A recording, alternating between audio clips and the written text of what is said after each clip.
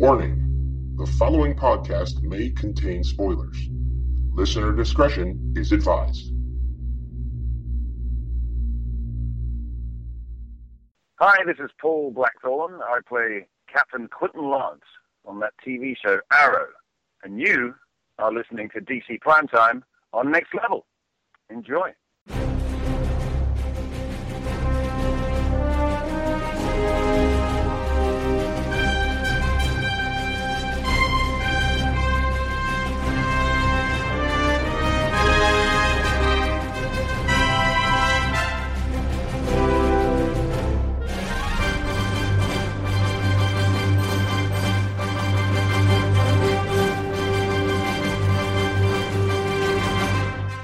Issue 23 of DC Primetime, now on your podcast stands for your listening pleasure. We apologize for the little bit of delay in the week, but due to a series of unfortunate family events, this is how it happened.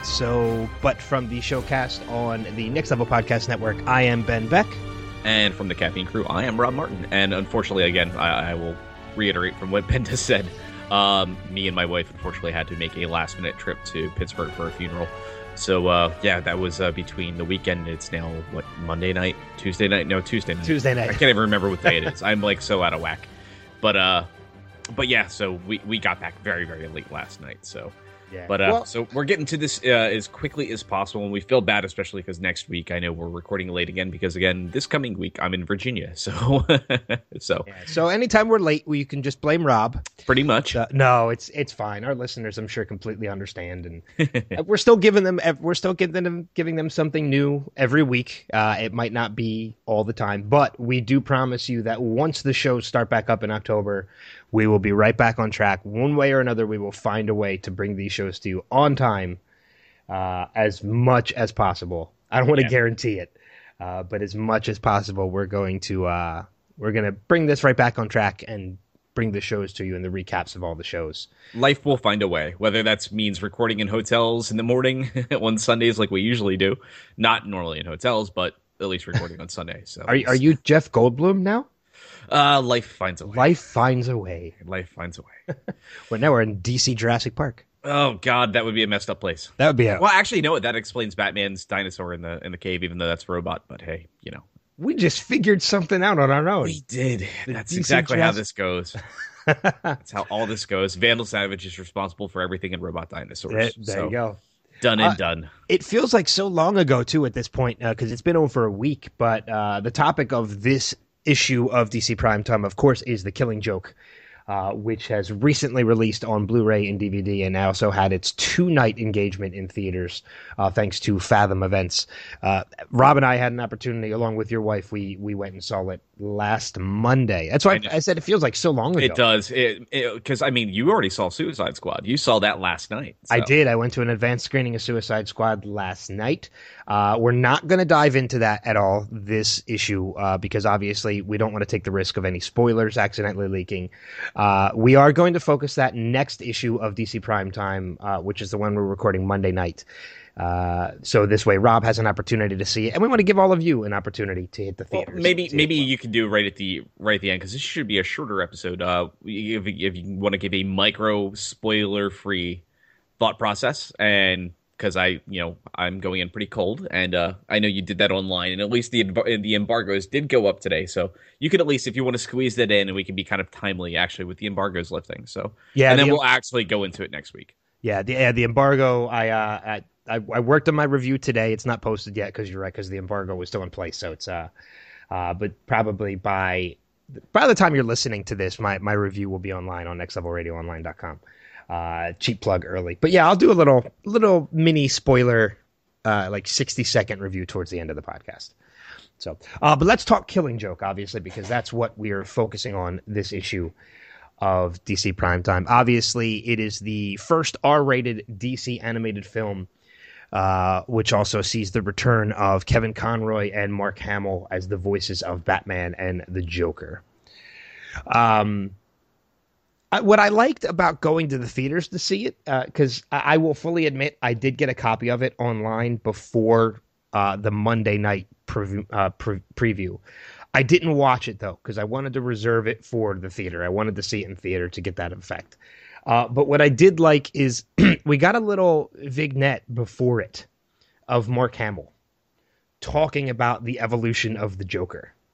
Well, not even just that. I mean, we kind of got like a little jump start of his career from being Luke Skywalker to somebody that's now found himself, in the late 80s, like 89, going up for the audition for that and talking about wanting to, be able to play a small character on the show and not ever expecting to become the Joker when he found out. And it was kind of amusing that came into play because we got to see this little bit where he was talking at great length about, being cast as Luke Skywalker and opening up the script. He's like, wait a second, I'm Luke Skywalker, because it's the actual titling of the script was not Star Wars A New Hope, but more along the lines of chronologically stating the events and the adventures of Luke Skywalker. And he's like, that's who I read for. That's not the lead, man, because he always thought Han Solo was. So it was funny hearing him talk about that and then fast forwarding time to finding out they're never going to cast me as Joker. And then finding out, and he's like, oh, crap, what did I just do? Yeah. Not being able to remember, the laugh he used and trying to figure all those little things out before going back to the studio thinking, they're never going to cast Luke Skywalker as the Joker. You can't possibly be both characters. And, here we are today of him being probably the most iconic Joker for many of us. Yeah, I mean, and that begs the question, too. I mean, there's been a number of fantastic Jokers, from Jack Nicholson to Heath Ledger, now Jared Leto. When you think of the Joker, who is it that stands out to you? Well, anytime I read a comic book, it's always Mark Hamill. I mean, that's regardless. I mean, when I see these movies, I always view these, like I said, I always like to treat any of the films that exist out there, whether they're live action or animated, as part of kind of like the DC Elseworlds lines, where they're their own world. They're always their own universe. So like when they make major changes to things, I don't get huffy as a DC fan. I like to say, oh no, they're their own thing, like the Dark Knight trilogy and all that stuff. So I see that Joker, I'm like, well, that's the Joker for this world in this universe. But like the main DC Prime has always been Mark Hamill. Every time I've picked up a comic book and read for the last 25 years of me reading comics, it's always been from 1990 on has always been that. It's always been that character. Yeah, and always that voice. Yeah, and that's the same with me too. Anything that's animated, Mark Hamill has always been the one that I always picture. Even with the video games, which we've gotten Mark Hamill in the video games as well. So it's they're one and the same. But that's the iconic voice that I hear anytime I read. The same as you. Anytime I read anything with the Joker in the comic books, that's what I hear in my head. Oh yeah, I mean, there's been other amazing animated versions of the character. I mean, Joe DiMaggio does an amazing one too from the Under the Red Hood animated movie, and there's been amazing voice talents that have done this character justice as well. But Mark, like I said, between live action and animated, has always been, I think, my number one. So. And soon Zach Galifianakis. Yeah, I mean, joining the ranks. That'll be interesting. We'll find out. I'll hold out judgment until Lego Batman comes out. So we'll see. Yeah, exactly. But into the movie, obviously, the movie begins with we get to see a portion of the story that's actually not in the comic book, not in the graphic novel. That being a little bit of backstory between Barbara and Batman, or Barbara and Bruce, or Batman and Batgirl. And I think this is a lot of the place where a lot of the critics tend to be at contention. Yeah, and I can understand that. Like, you and me specifically have not spoken about our thoughts about the film. We both walked out of the theater and enjoyed it, and before we allowed ourselves to discuss it coming out of the theater, like you, me, and Kat, we said, well, let's hold off. So you and me actually haven't even talked about our thoughts about anything. No, we wanted to save it for this. Yeah, so I will tell you this. That I also spoke with somebody else about this last night, as a matter of fact, when I was in the theater for Suicide Squad. Many of our listeners might not know who this is, depending on where you're from, but I was sitting with Steve Morrison from another radio program here in the Philadelphia area, and somebody I've known for years and is a huge comic book fan and comic book movies and such. And him and I had a little bit of a conversation about Killing Joke as well, because he had an opportunity to see it. And I'll share some of the thoughts that he had as well, because he did make a couple interesting points. One in particular, that I'll kind of save more towards the end because it's more about the movie in general. But as far as this backstory goes with Barbara and Batman, what are some of our impressions about this? Like, obviously, this, like I said, it's The Killing Joke is not getting extremely favorable reviews online. It's not extremely negative. It's kind of falling in the middle. And I think, as I mentioned earlier, I think this is where a lot of this contention comes from, is it's not the adaptation of the actual graphic novel. It's this new story before it. Yeah. Well, I mean, like I said, if I were giving it our normal rating, actually, let's start there. Why don't we do just our normal sidekick hero legend? Where would you fall in the spectrum of this? I'd give it a solid hero. I don't know if I would bump it to legend. Because it's an adaptation of a graphic novel, so the story's nothing new. The story is something that we know. I think they did a tremendous job in adapting it to an animated film. But as far as the new content and such, it was good. I understand why they did most of it. I had a couple questions about some of it, but it's a solid hero. I still definitely enjoyed seeing the movie. Okay. Well, I'm going to tell you, mine might surprise you a little bit. I'm actually going to go legend. Now, bear in mind my reasoning for that, and we'll get into this when we break this down, is the adaptation of Killing Joke is 1-to-1. I mean, there's almost not a single piece of dialogue that's been left. I mean, everything's there. And all you have to do is, if you want your adaptation of Killing Joke, you start your Blu-ray or DVD or your digital copy 25 minutes in or 20 minutes in, wherever it is. And if you're there just to see The Killing Joke, congratulations, you have it. Nothing new is cut into it to get in the way of that story. So as far as the precursor that takes place in the front half to make this kind of feature length, I'd say that's maybe the sidekick, maybe a low hero, because there's some things I think they did well and some things that just did not need to be there. I mean, I'd say it feels more like the precursor feels more like an oddball lost episode of Batman the Animated Series. It just didn't belong next to Alan Moore's work.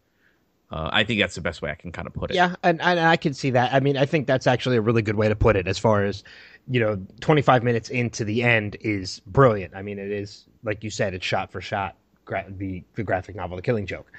Nothing new added, nothing taken away, so it's perfect. It's the stuff in the beginning, it's the new content that kind of takes away from it being as good as it could have been. Right. But I mean, and if you're there primarily and you own this or went to see it because of The Killing Joke and you walk away angry and upset, I want to tell people to think about that a little bit. You got everything you wanted and more. And that and more wasn't great, but what you came there to see was perfect. Yes. I mean, you can't argue that point at all. You had you had animation that looked very close to the stylization of what that book was. And if you think it was a really grandiose piece of art, I want you to go back and find your copy, because there's some beautiful shots in that book, but it's very basic. And they got that across, I think, very nicely with the animation style that they did choose, where it harkens back to a lot of those original drawings, the color palette, all those things. And the words every word that needed to be there was there word by word. Yeah.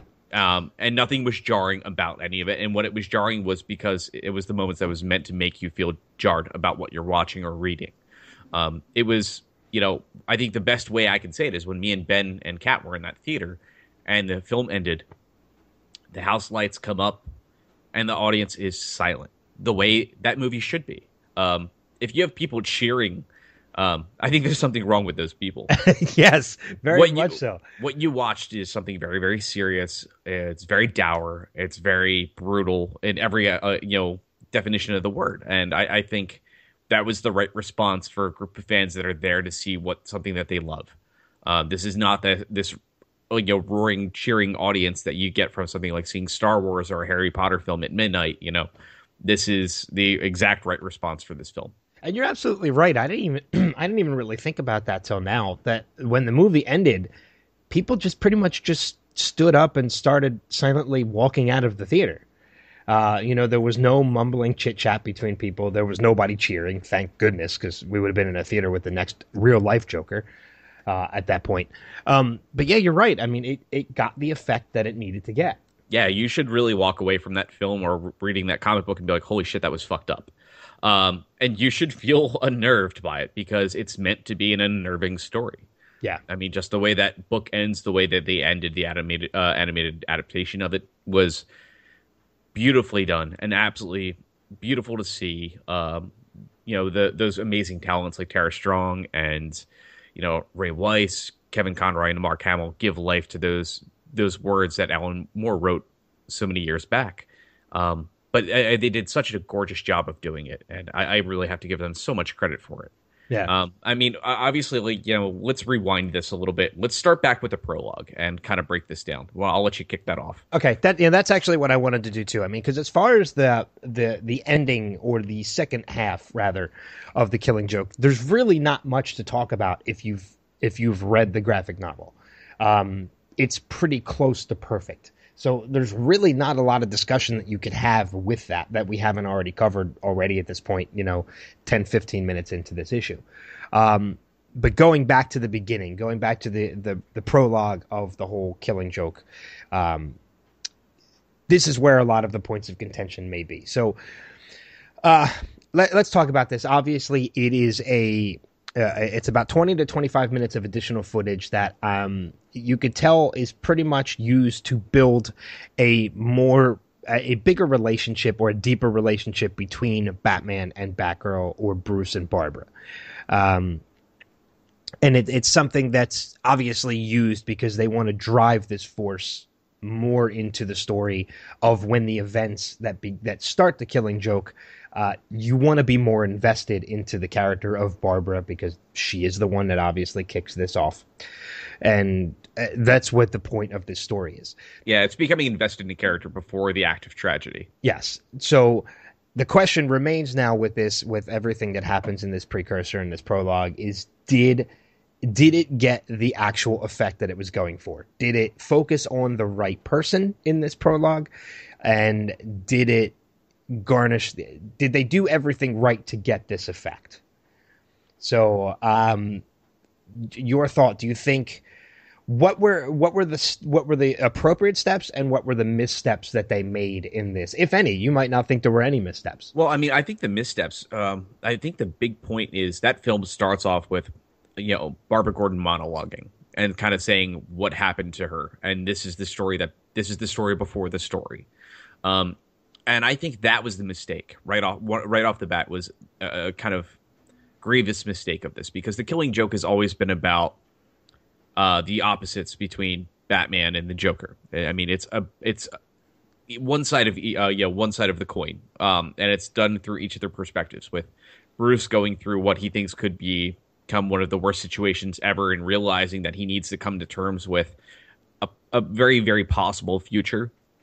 And then in the meantime, while you're dealing with his psychosis, you're actually getting the history of the Joker, and you're seeing actually how his plan is all because of he's mimicking how he became who he became.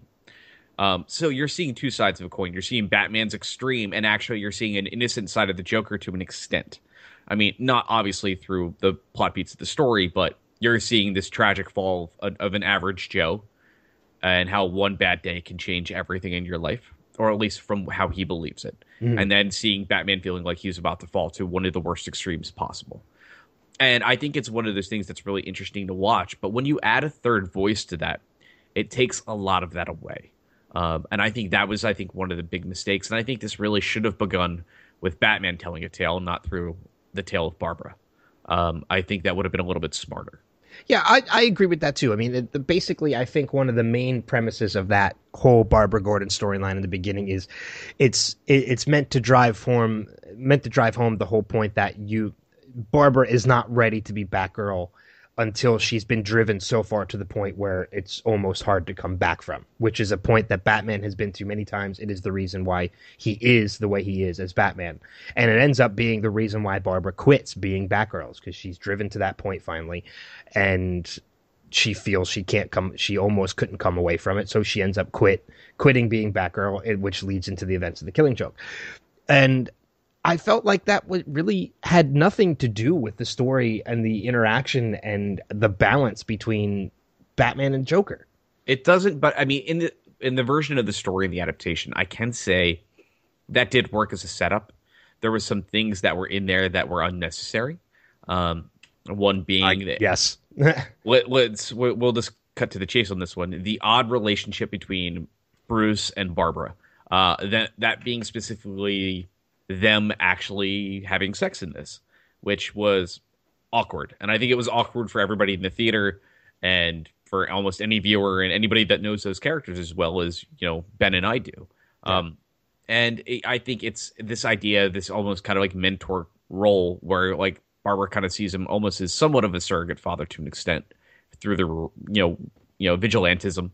And I think that's why a lot of people maybe were so taken aback by those specific events. And I do agree. I think they actually told a good small story before the events, but I think it needed to be separate. Like, we went to the Fathom events version of this. And if they said, here's a precursor story or on a DVD or Blu-ray and said, here's a lost episode. I think my wife said it best, which she said if they presented that as a lost episode of Batman the Animated Series, that had some more adult themes and, of the like, and you could have just watched that as an episode that showed her just quitting as being, Batgirl, and cut away some of the more adult themes that were there that didn't need to be there. I think you and me both agreed on that relationship angle didn't need to be there. It didn't need to be present to get the same emotion that we got out of what we got from that little prologue story. No, we didn't need to have a sexual moment between Batman and Batgirl on the rooftop in order for the story to progress. The story would have progressed exactly the same. It would have still had the same effect as it did. I think one of the only reasons why they might have put that actually in there is because they wanted to add to the fact that this was a rated R film. Potentially, and I think one of the things somebody was pretty smart pointing out, and I have to go back and actually look for this myself, but I don't know if anybody out there that's listening remembers there was an animated feature back in the late 90s, maybe early 2000s, called it was Batman Beyond: Return of the Joker, where Mark Hamill came back and they actually introduced the Joker to the Batman Beyond universe, and we got how Joker died, before Bruce gave everything up, and Barbara's a commissioner at this time in Gotham City in the future. And she stated that the relationship between Bruce and her, it was very complicated. And I think this may be something that Bruce Timm kind of looked at and said, this is a plot thread we never went back to, never addressed when we got to do the animated series or Batman Beyond or any of the animated features that took place in that universe. We never explored that. And this was something that probably him and Brian Azzarello sat down and said, well, can we explore this a little bit? And I think that's a nice, interesting tie, but I think it felt odd in the context of going into The Killing Joke. Okay. Yeah, I mean, I guess I can kind of see that point too. But I want to focus for a second too on the point that I just made about them adding this this particular scene to make this a rated R film. And this is going back to what my friend Steve had brought up too, and he made a very good point about this, and it's something that I didn't even really think about until he made this point, and I actually sat and discussed it with him a little bit further in detail. This is the first rated R animated film from DC, and the Killing Joke obviously is a brilliant choice for that to become the first rated R film. But other than this actual subject material and the dynamic between Batman and Joker, really, was there anything in this film to merit an R rating? Well, there was. I mean, I think the torture of Jim Gordon, the alluding to rape, I think all those things are kind of a big part of that. I mean, also you have to think about, too, in a PG animated film or a PG-13 animated film, you don't usually see gruesome acts like the way she was shot. And then seeing her posed practically almost naked, covered in blood, I mean, those are all shot for shots from that book. I mean, it's a very adult subject matter.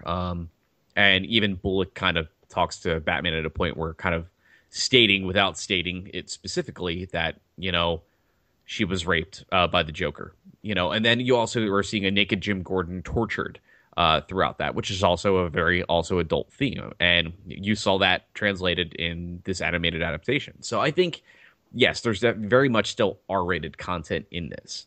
Okay, yeah, I didn't really consider the rape aspect of it.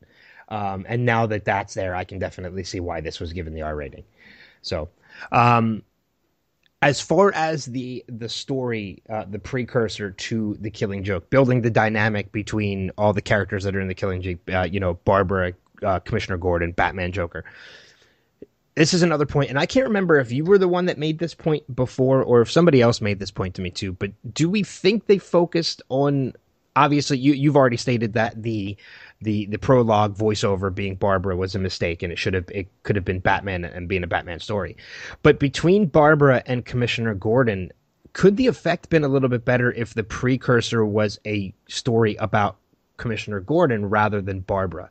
Since Commissioner Gordon is a bigger part of the Killing Joke over... I mean, Barbara is a big part of it too, obviously, in the wound that she suffers and, being used towards Commissioner Gordon to get into his head. But by the end of this, I mean, it is Commissioner Gordon that is still, no matter all the torture and everything that he's gone through, he's still by the book. And, which is what he enforces onto Batman by the end when Batman is chasing the Joker. Could there have been a bigger effect in keeping that ideology of Commissioner Gordon still being by the book if it focused on him more in the precursor rather than Barbara? I don't think it would be able to. I think that story is still really meant to be played between two people specifically. The biggest problem is in that whole idea is, if you think about the Killing Joke, Jim Gordon never found out that Barbara Gordon was Batgirl. And knowing that precursor point of this and going through his thought process of all this stuff, it would kind of break that. Does he not know in this precursor? Because it's almost, I feel like at certain points it's almost implied. They may have came across that way, but no, he does not know. He has no knowledge of that. When you see Barbara shot, she is a straight up civilian. She's already given in her gear. There's no point in time where it's ever brought up that she was Batgirl. Joker never just states that ever, to Jim Gordon. And I don't think even it alludes to the fact that Joker knew. It's always that straight up idea of he was gunning after Jim Gordon because he knew he was an ally to Batman. And that was a way to break Jim Gordon. It was not meant to break Batman. It was meant to break an average person on the street. And specifically somebody that he knew outright was an ally to Bruce. So Barbara being Batgirl doesn't actually even play in a factor into this. It's just Barbara being Barbara. And that's all it is. And I think that's one thing that maybe people might get a little muddled with when they read this, because it's a knowledge that we have. So it's really hard to break away that certain characters don't know that about that character. And somebody that you're like, they're so closely tied together. How could they not know with them having that much lineage in comic book history, Yeah. So, obviously, I know one thing that we have not mentioned either, and it kind of ties into the prologue of the story, is that there is actually, and there is one additional scene to the Killing Joke that we didn't think about. It is a post-credit scene that I don't believe is in, if I remember correctly, is not in the Killing Joke. No, it was just, I think it was more of them putting kind of like a little stinger in there at the end. Yeah, it's a little nod to the fans of the actual comic book and the actual cartoon. Right, of her becoming Oracle in the wheelchair. And I mean, it was a nice little nod there that was there for people, and saying, kind of like maybe saying something like when we saw Justice League versus Teen Titans. We got that little bit of the Judas contract at the end of Terra floating up on the rock to Titan's Tower. Maybe this means that an upcoming story down the road that DC is going to do is maybe a Birds of Prey animated film where we're going to see Oracle, traditional Barbara Gordon Oracle. I mean, that very well could be it. Yeah. I mean, and we already know for a fact, too, that originally when the Killing Joke was announced and they announced Mark Hamill coming back as the Joker, it was, I think at that time, it was announced that this was going to be the end for Mark Hamill as the Joker. This was going to be the last thing he was going to do as the Joker. He was specifically coming back to do this as the final thing. But now he's continuing forward, still voicing the Joker in the new animated series that's coming out. Yeah, I mean, that was even something we got to see in our little vignette, too, was him saying, quitting playing the Joker on Twitter and announcing that publicly. He was like, why did I do that? He's like, I love this character. This character is somebody different every time I play him. Yeah. Whether it's the video game version or, now Justice League Action coming up, or the Killing Joke, or the old classic animated series. He's played so many versions and variations of this character, and I think he realizes that well is not dry. There's so many different versions of this character that are going to exist, Yeah. whether it's the old Jerry Robinson version to, Scott Snyder and now beyond with the relaunch of DC Comics. I will say with the actual Killing Joke itself, with the focus on that story and the actual graphic novel, there were a couple scenes in that played a little differently animated than actually were in my head, but to the best, because there were moments that actually made me chuckle. Just because of the way that the sequence was portrayed by, most specifically, some scenes with the Joker and Mark Hamill portraying it. I mean, there were times that I just chuckled because I didn't picture the scene going that way in my head, being fully animated. So that is one aspect about the Killing Joke that I actually really did enjoy. Yeah, like the whole musical number. Like, most of those words are in the book. And they're there. You just never think of it as this rousing musical number in this really intense scene, in this book. But it's there. You just have to look for it, and you're like, oh, actually, that's very, very clearly there. But you forget, and when you see that change, it makes everything so much more sinister almost. But I mean, there's moments that make you laugh with him pulling the gun on Batman at the end, and getting ready to shoot, and the bang flap come down. And it got a bit of a chuckle out of the audience. And that's the one scene in particular I'm thinking of when I talk about this. It's just that he's like, well, damn. Or whatever. I don't remember the exact line. But yeah, that's one of those moments that just, when you see it portrayed and actually animated out, you get a little bit of a chuckle, and it just adds to the dynamic of that story. Well, it's kind of funny, too, because I know a lot of people kind of chuckled at that moment, and I was just kind of like, wow, I never really thought about it that way. Like, when you're actually watching this animated out, his backstory is showing that he could never do anything right. He couldn't be, a successful, family man. He couldn't be a successful comedian. He couldn't rob a bank or a jewelry store or whatever it was that they were on as the Red Hood gang trying to steal. And he couldn't kill Batman. It's just kind of makes this tragic feeling of he's a failure at whatever he does. And it was kind of interesting kind of watching that. I mean, I think when I saw that, I broke that down a lot more than I ever anticipated.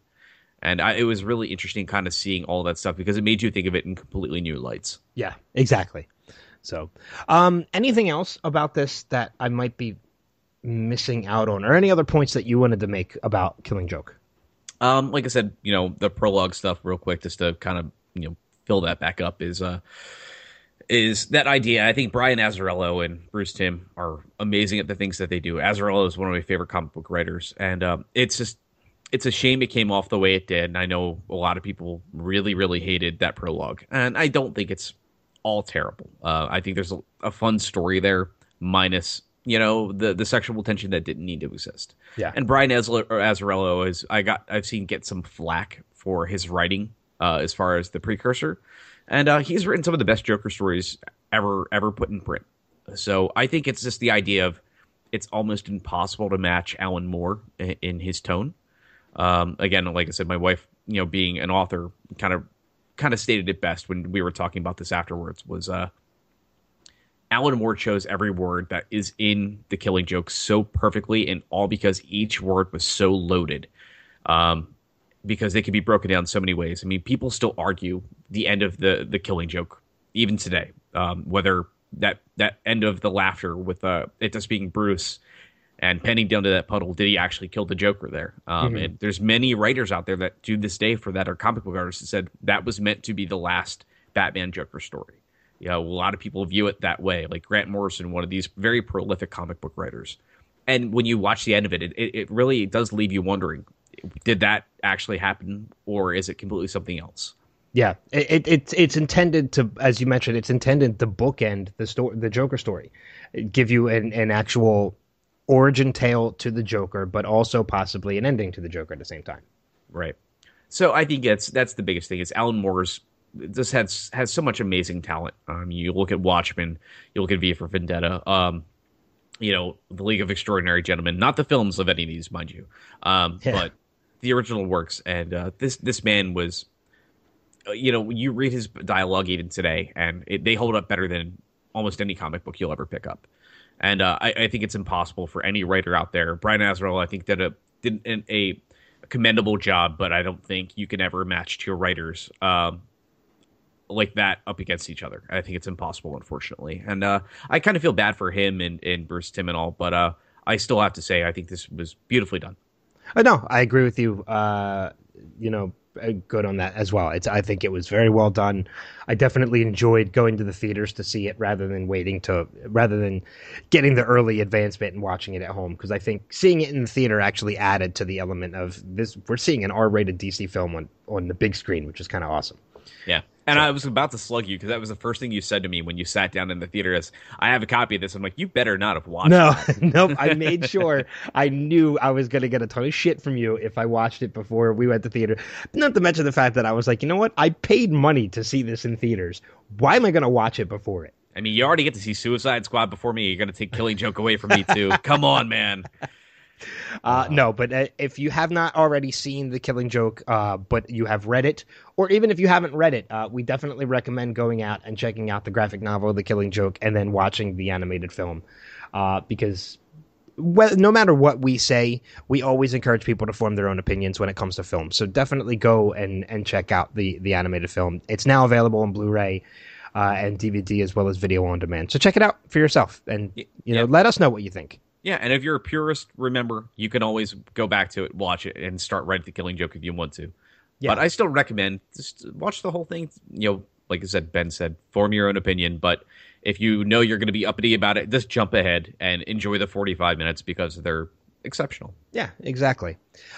Speaking of forming their own opinions, shall I give you a mini review of Suicide Squad since you just brought it up? Yes, please. I am really, really excited.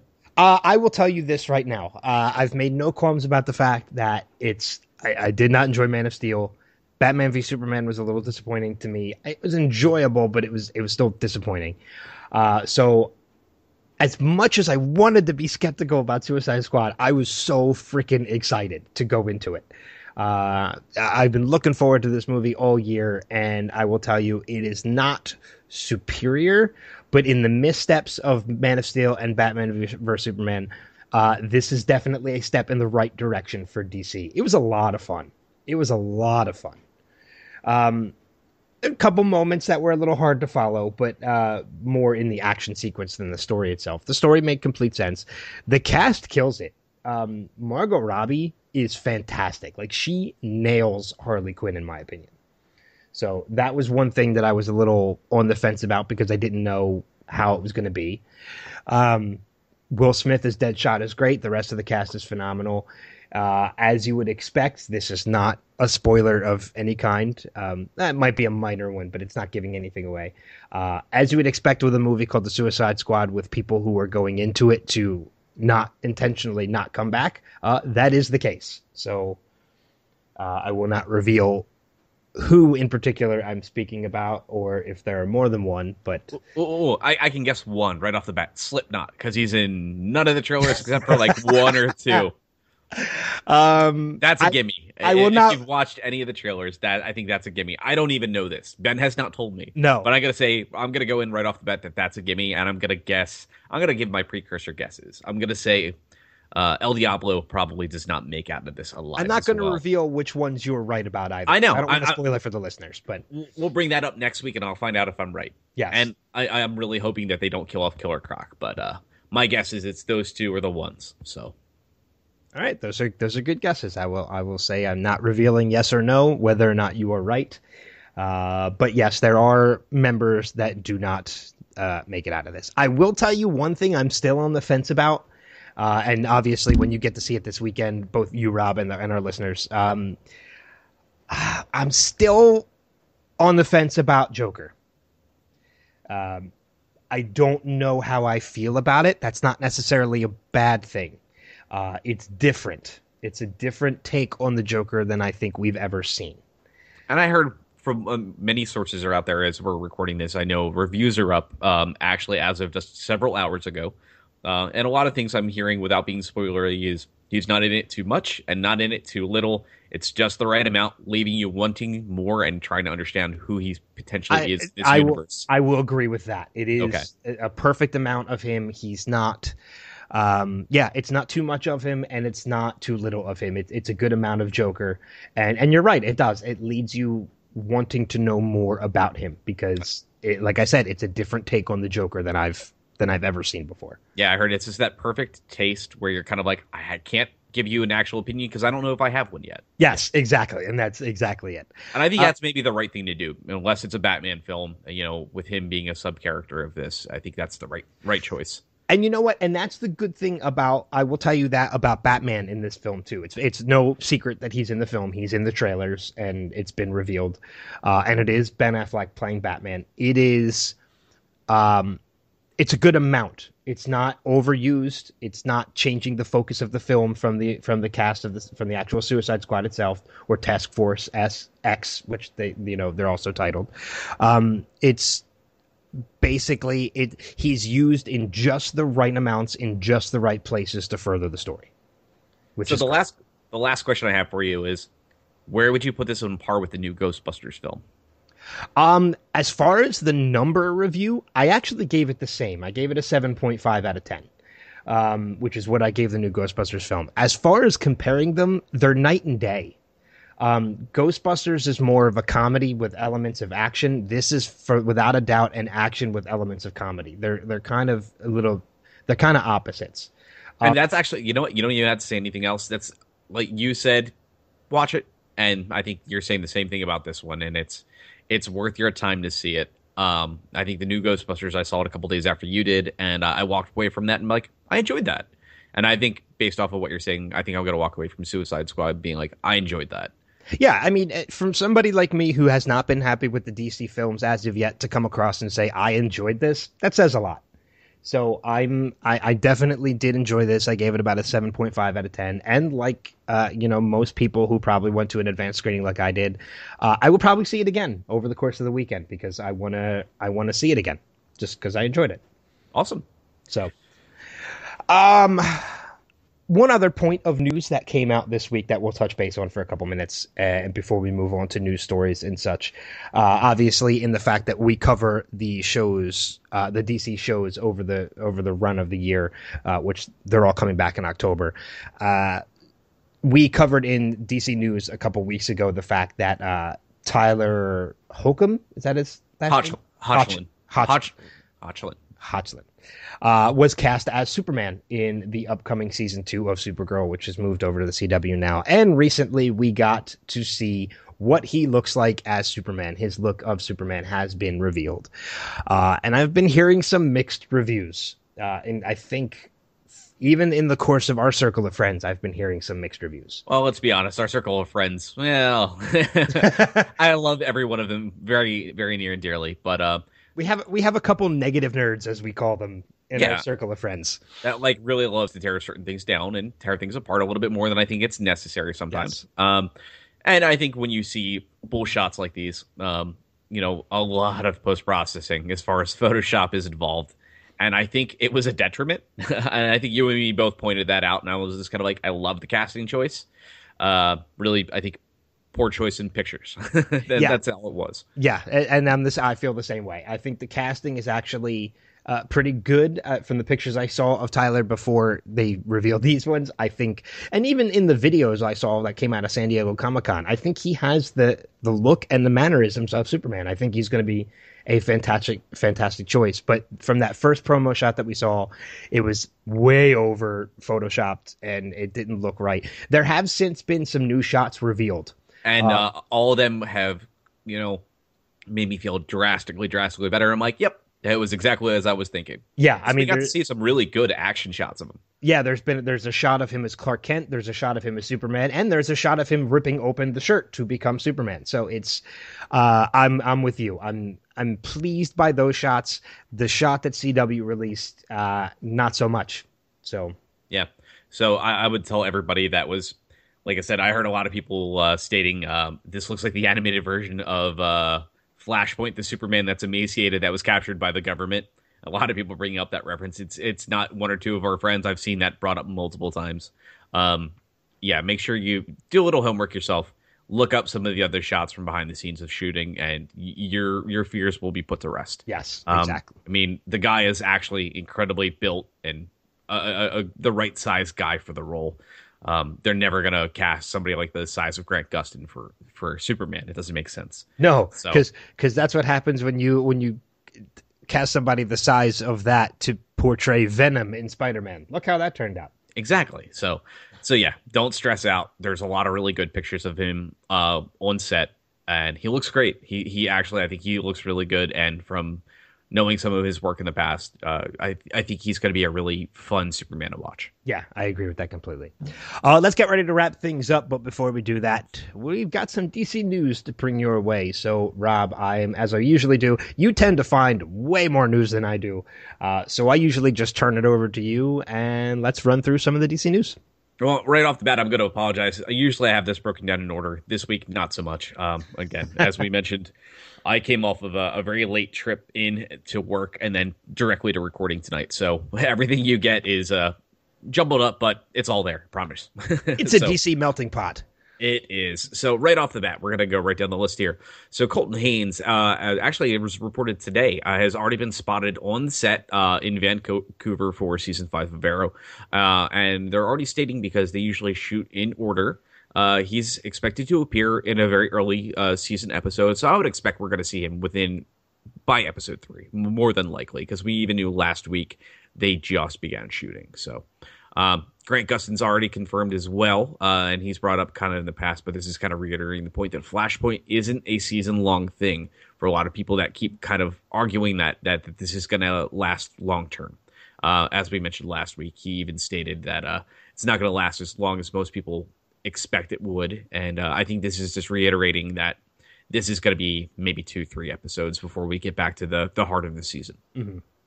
Also today announced was Calista Flockhart is going to return to season 2 of Supergirl, but more in the role of a reoccurring guest. Like I said, we did speculate several months back that the shift of the production to Vancouver was going to cause some issues, and this is again proving point. But we do know, again, Kara is going to be dealing with Snapper Carr as her new boss. So yeah, we kind of predicted this a little bit further a couple weeks ago. Yeah, and it makes a lot of sense, and I think it's fine. I'm just happy that she's still going to be. Cat Grant is still going to be there, and I think that was what we were more concerned about. So, also going back to Arrow as well for season 5, we also found out that Felicity will have a new actual romantic relationship. And from what we understand, it seems like they may already, whoever she is involved with will already be in the mix of things at the start of the new season. So I wouldn't be too surprised. So those of you out there that are big Olicity shippers, be prepared. So we don't want to get Twitter feeds filled up with anger and hate.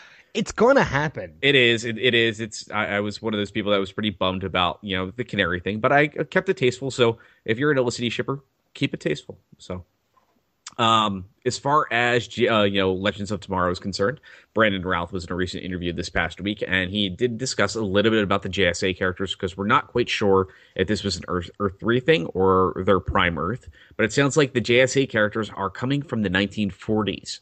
So this is kind of harkening back to the original idea that the JSA were the precursor to the Justice League. And I think them choosing the 1940s era, I think, is the perfect kind of point, thinking that a lot of us think the modern day of comics was the 1980s variations of these people. So that still doesn't answer our questions. Is this multiverse, or is this their Earth Prime? So that's a wait and see. David Ayer also kind of talked a little bit right now, too, as well, about his Suicide Squad. And there was a certain character that he wanted for Task Force X that he chose and opted not to use. And originally, he did want to have King Shark be a prevalent part of the cast, but when they were kind of discussing whether they were going to be able to do this character, and pretty much everybody told him, as far as effects-wise, they would have to go fully CG, which he was his primary reason for turning that down. And I know that was the reason they went with Killer Croc instead. And I will tell you right now, I'm glad they did. Yeah. Yeah. So, like I said, it's a shame, but we did get to see him flash. So there's still a place for King Shark in our hearts. Yes. As far as also going back over to Supergirl, we did find out that she is the primary focus of the 4-part crossover. So that's something we'll probably actually break down again in the next few weeks. There's probably a little bit more details, maybe spin out of this, but we're not quite sure if that means each show is actually going to bleed all together as one big 4-part story, or where there's been some rumblings that maybe it's Supergirl bouncing show to show, and the Supergirl being the primary focus, going between Flash, Arrow, and Legends of Tomorrow. I just can't wait. There's one thing in particular I'm just looking forward to the most about that 4-part crossover. and it is seeing Diggle's head spin when he sees Supergirl fly. I know, I'm right there with you. Margot Robbie did speak out a little bit this week as well when she was doing some early press screenings as well with Suicide Squad, that there are no current news about the Harley Quinn spinoff that we actually reported about a little bit back ago. But they did kind of say, while nothing's been greenlit, that there are a lot of different storylines and beats that she would really love to explore. And that's not exactly a lie. That could be a lie of omission. We're not quite sure yet. So, but it doesn't sound like anything has been fully greenlit yet at Warner Brothers. Specifically for that, we did hear a lot of positive things about Suicide Squad 2, though. So, the Justice League Dark trailer also hit over the past week for the animated upcoming feature, which looks to be the next feature in the Warner Brothers animation line for the DC films. We also did see CW Seed release a sneak peek for Vixen Season 2, which will add, in addition to Black Canary that we reported before with Katie Cassidy, recurring to voice the character. We did find out both Firestorm and Flash will be part of Season 2 for Vixen. Going again one more time to Arrow before we wrap things up. Arrow star Stephen Amell did confirm yet again for a lot of people out there that have been worried about the direction of Season 5, that Season 5 is indeed drastically more grounded than anything they've done since Season 2. The main focus will be street crime and mobster focus, and the flashbacks will be more integral to the actual plot of the story, very similar to the way they were in Season 1 and Season 2. So we'll wait to see what happens on October 5th. Yeah, so, exactly. It's hard to say how we're going to feel about that quite yet. Yeah, exactly. And the last story is coming to us from Gotham, and Ben McKenzie did come out this week and discussed a little bit about the future for Jim Gordon in Season 3, and actually stated something very unique during San Diego Comic-Con during an interview, specifically stating that Jim Gordon will potentially be becoming another iconic DC character this season on Gotham, which really opens up the doors to what they may potentially be doing. I know a lot of people are wondering, does this mean he's going to actually become Batman before actually Bruce Wayne becomes Batman? And kind of allude to the recent Scott Snyder run. Or is maybe he going to become a new iconic DC character altogether that, as we've seen a little bit with Gotham, where they've played around a little bit with a lot of the past, but they've done it in a very fun way. And I think Ben McKenzie seemed very excited, but it sounds like this could be a mid-season finale or end of season. So we'll wait and see. This poses a very interesting question. And I'll pose this to you, and then maybe we'll leave this to the listeners. Should we or should we not add Gotham to our lineup? I know we tend to run long a little bit already sometimes, but it would kind of force us to shorten everything up. But you and I are practically almost completely caught up with Gotham and actually really enjoying it. Well, I do remember back when we originally had the guys from DCR on. There was some of their listeners that stated, "Why no Gotham?" And maybe this is telling us that maybe it is time to add it, because we'll probably be adding Powerless, which will be probably very short form conversations with us giving more or less a rating, because how do you review a sitcom episode? Yeah, exactly. Where it's you can expect we're going to give you maybe a 5-minute discussion on top of the maybe 2 minutes we spend with a review score.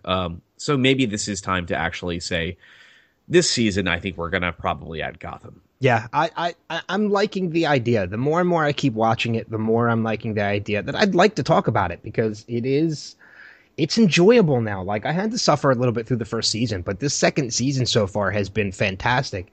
And everything I'm seeing coming out of Comic-Con and everything for the third looks like it's going to be just as good.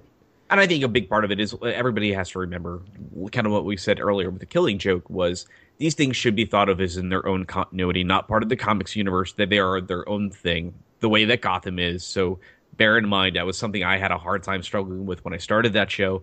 And I put it down the way that I put it down in season 1 of Arrow. And when I came back, and I'm like, wow, I gave up on the show right as the show was about to become good. Yep. And when I went to Gotham, I was like, wow, I actually found that I was able to enjoy it. And we binge watched through the rest of the season. We went from episode 4 to the end in the course of 2 or 3 days. And already have finished up most of the Rise of the Villains point before we turned to Wrath of the Villains. And I think you just finished Rise on season 2. I just finished Rise. The next episode which was the mid-season finale of season 2. And I'm just getting ready to start. Probably tomorrow I will be starting Wrath of the Villains. Yeah. So I think with you meeting Robin Lord Taylor and talking to Drew Powell, the actress who plays Barbara, Erin Richards. I mean, I think because these people, and even Drew Powell has actually stated that he wants to come on the show and talk with us about the show. Butch and it's something Gilzean from Gotham, if you don't know. Yes, and it's something that me and Ben have enjoyed. And while we may realize some of you out there, may not be fans of Gotham the way that you are some of the CW shows, what we can look at doing in the start for when we dive into the next seasons for everything is maybe in our breakdowns, we'll give you little timestamps for when we talk about each show. We'll do our review section and then say, hey, at this time marker, if you want to listen to Arrow or Flash or Legends, Supergirl, and then Gotham. So you can dive ahead, know where you're going to go, where the news points are going to start up. We can always look at doing that for those of you that may not watch or follow some of the shows that we do discuss normally, but it does allow us That's not a bad idea. Maybe give you guys a little something more because we know quite a few of you have actually talked to us and said that you would like to see Gotham on the lineup. So that's not a bad idea, the timestamp thing. I kind of like that. So we'll just add timestamps when the shows kick back up. And that way we can, we have a couple more weeks before we hit October. And I know we were talking about doing an annual for Gotham Season 1, Season 2, and then having Drew on. So because we haven't had a chance to talk about that show much at all. We started adding that to the news recently to see if anybody noticed. And I think it's time. And as our listeners, too, let us know if you want to see Gotham. I mean, we've already heard a lot of positive feedback from people who want to see it and, want to see it. But if you've never spoken up about it, let us know if you watch it and you would like to see us add it to our lineup when we come back. Because I think Gotham starts back up before the other shows do. I think Gotham is in September. Yeah. So we'll actually be able to spend a lot of time on Gotham, maybe do our annuals then around that time, leading up to the premiere of Gotham. And then, just head forth into it. So let us know. Either tweet to us. You can tweet to myself at NXT Level Radio or tweet to Rob at Caffeine Crew. Or is it at The Caffeine Crew? It says Caffeine Crew. It's at Caffeine Crew. I was right the first time. Mm-hmm. Or send us an email, which is probably the best way to do it. DCPrimetime@nextlevelradioonline.com. And let us know if you want to see Gotham added to the lineup because it sounds like we're definitely all for it. Yeah, I mean, like I said, there's a lot more out there like iZombie and Lucifer and, Preacher out there now. But, I mean, it's once we start adding all the Vertigo stuff, I think our heads are going to start to spin. So Yes.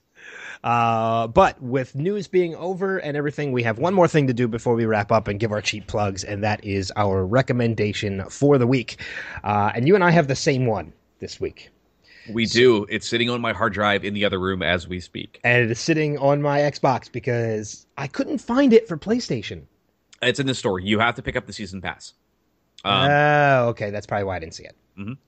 Yeah, because I know on Xbox you can actually buy it episode per episode, and you can as well. You just have to go through because they break down a lot of those in a lot of the stores as add-ons. Same way on Steam.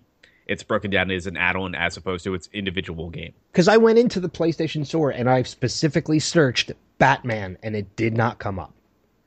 Well, like I said, it depends also when you did it. The PSN Store usually updates at 5 p.m. on Tuesdays with the new release information. So I did it this morning. That's probably if you did it this morning, you probably didn't see it, but it was right there on your PSN Store front page. And obviously that means we're talking about a video game. Yes. And that game very, very specifically being Telltale's Batman series, which kicked off today as the day of this recording.